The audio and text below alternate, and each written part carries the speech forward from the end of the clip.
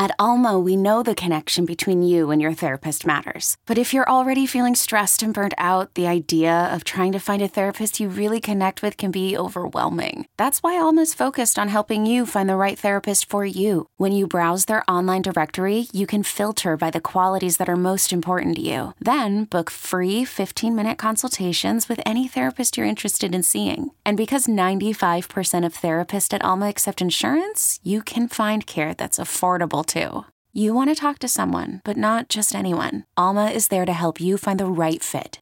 Visit helloalma.com/therapy30 to schedule a free consultation today. That's helloalma.com/therapy30. You could spend the weekend doing the same old whatever, or you could conquer the weekend in the all-new Hyundai Santa Fe. Visit HyundaiUSA.com for more details. Hyundai, there's joy in every journey. Part of the reason why I do want to buy Justin Herbert here is because, number one, he's been underproducing, right? Yeah. I think he's been the QB 17 over the last 4 weeks. And then on top of that, he's getting Keenan Allen back. That's his guy. He's going to have his full, arsenal of weapons available to him. Mike Evans is healthy. Keenan Allen's going to be healthy. Austin Eckler is going to be healthy. He's going to have all his guys. And that's how this offense is going to look better than this. This offense looked absolutely terrible. Right. And just the decision making, all of it did not look great this past week. Obviously, they were going up against a tough defense, but we know what this offense is capable of. We know what Justin Herbert's capable of. You're buying a stud on the cheap, and he's going to get his weapons back. And if you need a quarterback and you're kind of struggling, looking at low end quarterbacks here and there, I don't want to send a stud skill player for Justin Herbert. Okay, in a one quarterback league, I don't want to do that. But what I will do is, I'll send one of my low end guys, maybe a elite handcuff for Justin Herbert plus a wide receiver 3, something like that, or maybe a wide receiver 2, low end wide receiver 2 for Justin Herbert if I'm loaded at wide receiver, something like that. Like nothing too crazy, right? Yeah. Even if you're loaded at the position, it doesn't matter. Don't send those high end assets for a quarterback in a single quarterback league. But or what you can do is like maybe grab one of your lower end quarterbacks, add a skilled player to it, like maybe a wide receiver 3, something like that. Some sort of flex play who, and that team that you're trading to, whoever has Justin Herbert can potentially use that in their flex and also take a little bit of a downgrade to their quarterback. That's how I would play this whenever trading for a quarterback. Yeah, I think that makes a lot of sense. With Justin Herbert, I was a big Justin Herbert guy coming into the season. I only got him in one league, and it just happens to be the league that we're in, and he really, screwed me last week. But before that, he's been a very serviceable starter, and he's actually he had 2 good weeks to open the season. He hasn't really gotten back to that. I think a lot of that has to do, like you said, with Keenan Allen being out. I like Justin Herbert as a talent. I see the way he throws the ball. He's still very good. He was a little banged up too after that Chiefs game where he just got hammered all game, and then he threw that one dart while it was just crazy. But he's had a couple different factors influencing the way he's been performing. I think he's as healthy as he's been this season, heading into a good matchup with Seattle this week. So I would buy, right now, especially if the Seattle game goes as we've seen Seattle games go recently this season. Between the Seahawks game with the Saints, the Seahawks game with the Lions has been high scoring. The Seahawks games have either been high scoring or low scoring, as we saw with the Cardinals game last week. 9-19 was the final score. I like Justin Herbert to torch the Seahawks defense. I think this could be his, true breakout game for the season. I think so. Just keep in mind, I think the Chargers have a bye, if I'm not mistaken. Do you have that pulled up? Yeah, so the bye is in week 8. Okay, and it's right Seattle after this week. 7. Yes. Okay, just keep that in mind when you're trading for Herbert. Just have a backup option ready for week 8. But either way, I think this is a good buy. Buy him now. And maybe you give a quarterback up who already had their buy. Yeah. So moving on now, I just want to rattle off a few names who you could buy. Like we don't have to go in detail unless you have anything specific to talk about, Zach, among these guys. Like I would still buy these guys. Number one, Kenneth Walker. Like, he had a good game last week. It wasn't an explosion, but he's capable of that. He showed the talent there, right? So if the perception of Kenneth Walker still isn't, low end RB1, borderline RB1, where it should be, and he's just like an RB2 in some people's minds, I would try to trade for him right now before he ends up blowing the fuck up. Okay. Yeah. That's number one. Number two, DK Metcalf and Tyler Lockett, down weeks for that entire Seattle offense. I would try to buy into that offense now if I can.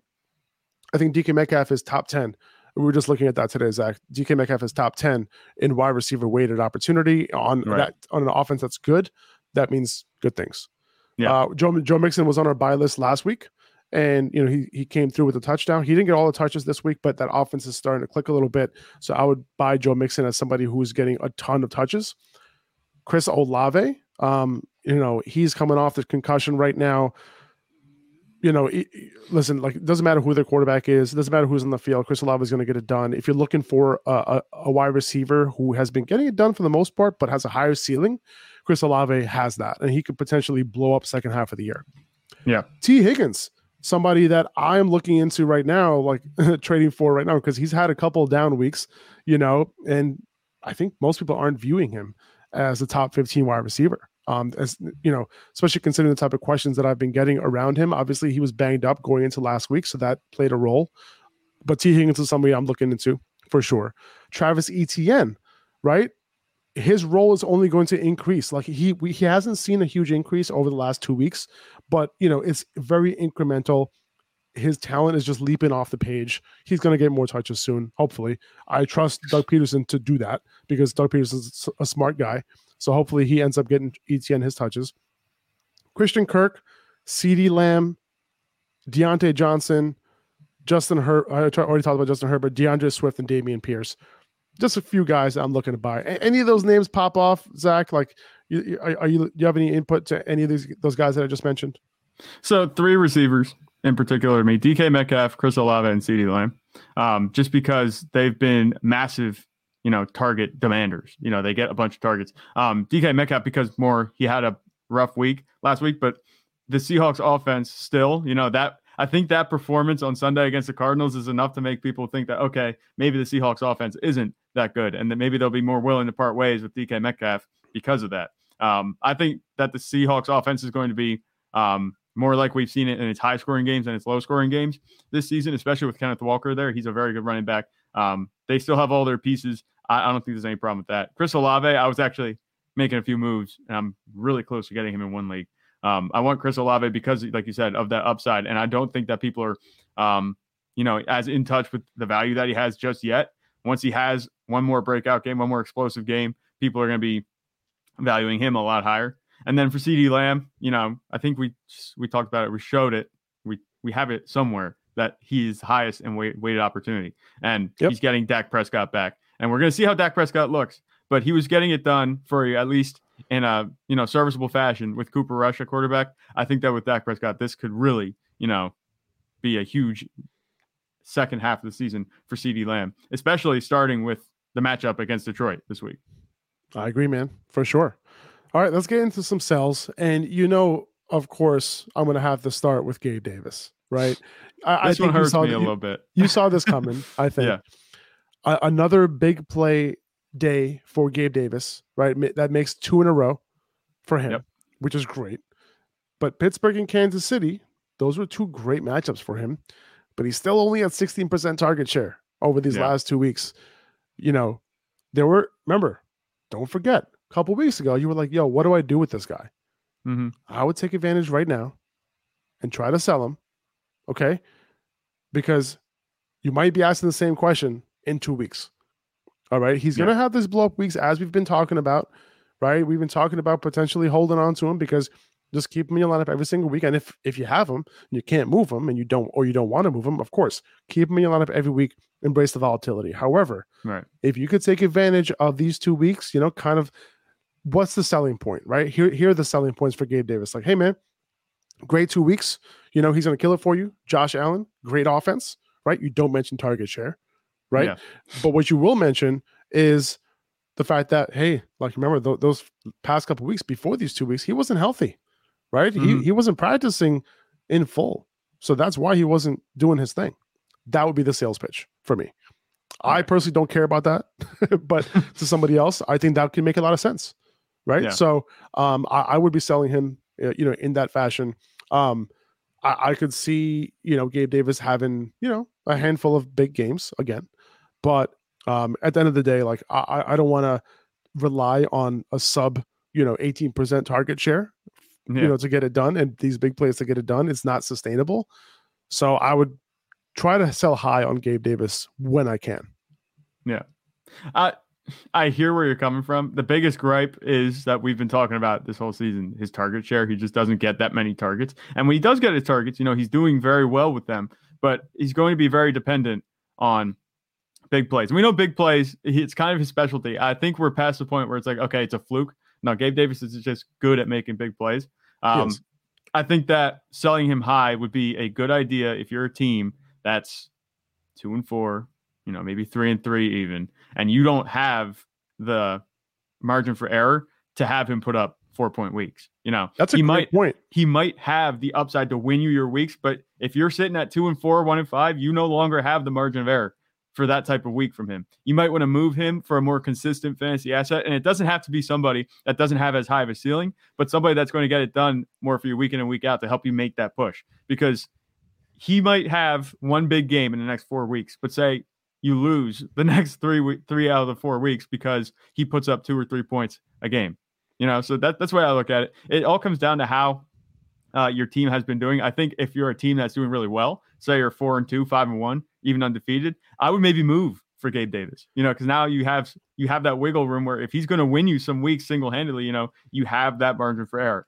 That's the way I look at Gabe Davis. And it's like a really tough, he's like a puzzle piece, and he might not be fitting in some teams' puzzles anymore, but he might fit better in other teams' puzzles. I think that you can sell him if you're in trouble, but I would hold on to him if you have him, if you're in the middle of the ground, and I'd look to buy if you're a good team right now. I think that's a really, really great nuanced point that you just made, because you're basically talking about roster construction, right? And you're saying like, okay, well, listen, if I have a bunch of studs and if I have guys who are going to get it done for me regardless, Gabe Davis in my flex is going to win me weeks. Yeah. Right. And if he doesn't go off, I still have a good chance of winning. So if he's that piece that's going to push you over the edge potentially, I can see you keeping him and wanting him because he could put you over the edge when it comes down to it. So that's a great point. I love it. I love it. eBay Motors is here for the ride. Remember when you first saw the potential? And then through some elbow grease, fresh installs, and a whole lot of love, you transformed 100,000 miles and a body full of rust into a drive that's all your own. Look to your left. Look to your right. It's official. No one's got a ride like this. There's nothing else that sounds like, feels like, or looks like the set of wheels in your garage. With over 122 million parts, you can make sure your number one ride or die stays running smoothly, so there's no limit to how far you can take it.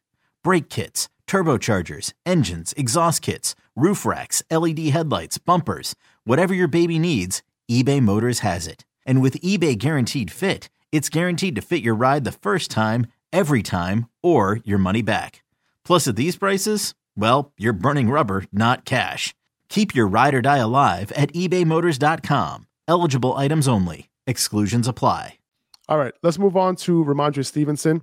And this might be a surprise for some people because everyone knows how high I am on Ramondre Stevenson. We know how high I've been on Ramondre Stevenson coming into the year.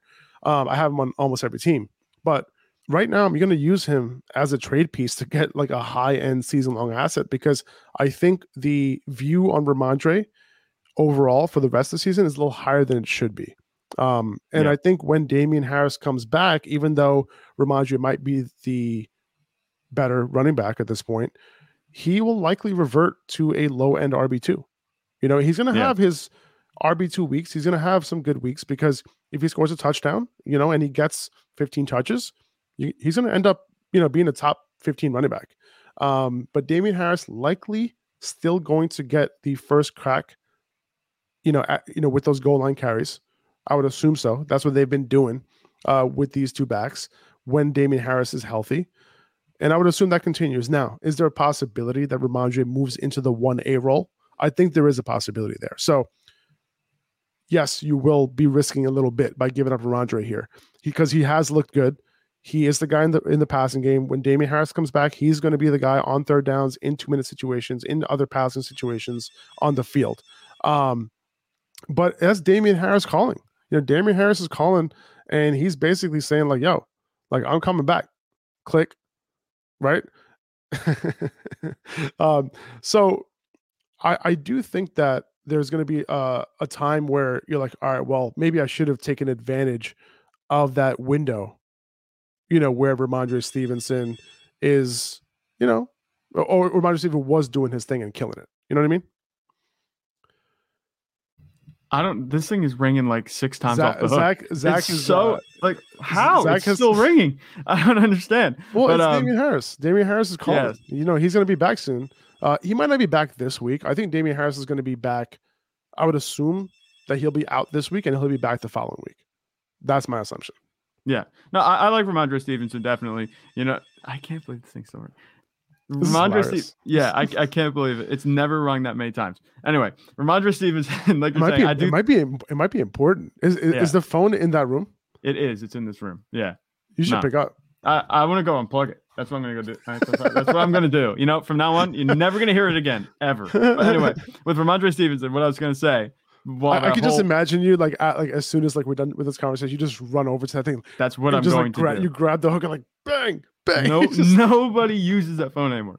But with Ramondre Stevenson, you talk about it. I'm going to harken back to what you said a couple of days ago. When have we seen Ramondre Stevenson, or when have we seen Bill Belichick give a running back 85% of the snaps, touches? It doesn't happen. So once Damien Harris comes back, you're right. Ramondre Stevenson is going to have his workload cut into. I think it's going to go back. Like you said, Ramondre Stevenson is going to be RB2 with, I think, upside.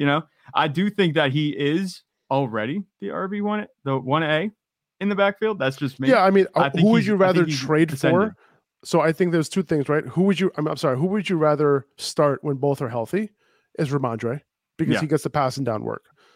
But is he like the 1A in the backfield in terms of like the number one guy getting carries, right? And then number two, is he going to be the guy getting the goal line carries, right? That's kind of like the only difference, basically. So maybe the discrepancy for me would be the fantasy 1A. Because we talk about weighted opportunity, targets being worth more than touches on the ground.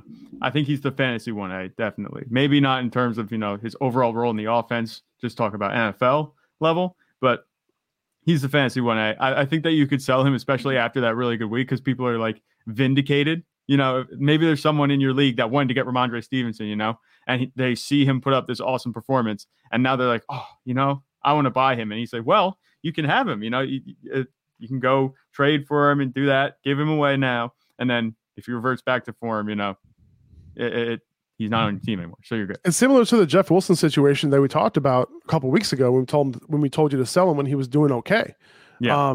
He was an RB2 and he started to not do his thing like sooner than we thought.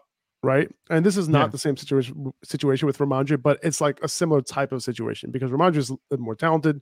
He's going to be the guy on passing downs. The Patriots really, really depend on the running backs. With Kyle Shanahan and the 49ers, like the maximum number of carries you're going to see out of that team is like 25. But with the Patriots, like both running backs can combine for like 35. You know what I mean? Or 40, right? Like if they're really up in the game, they'll like pound the rock like 20 times each. They don't care. So yeah, I would take advantage. Ramondre Stevenson is going to be like a top 5 running back play this week if Damien Harris is out, but I feel like you can get some good value. Now, I saw this pop up in the chat here. Do I sell? Diogo is asking, do I sell Ramondre to get ETN? I like that, but here's my issue. As of right now, Ramondre is obviously the start. You want to start him over ETN. So this week you're going to start him over ETN. When Damien Harris comes back, I think these two are going to be ranked pretty similarly, right?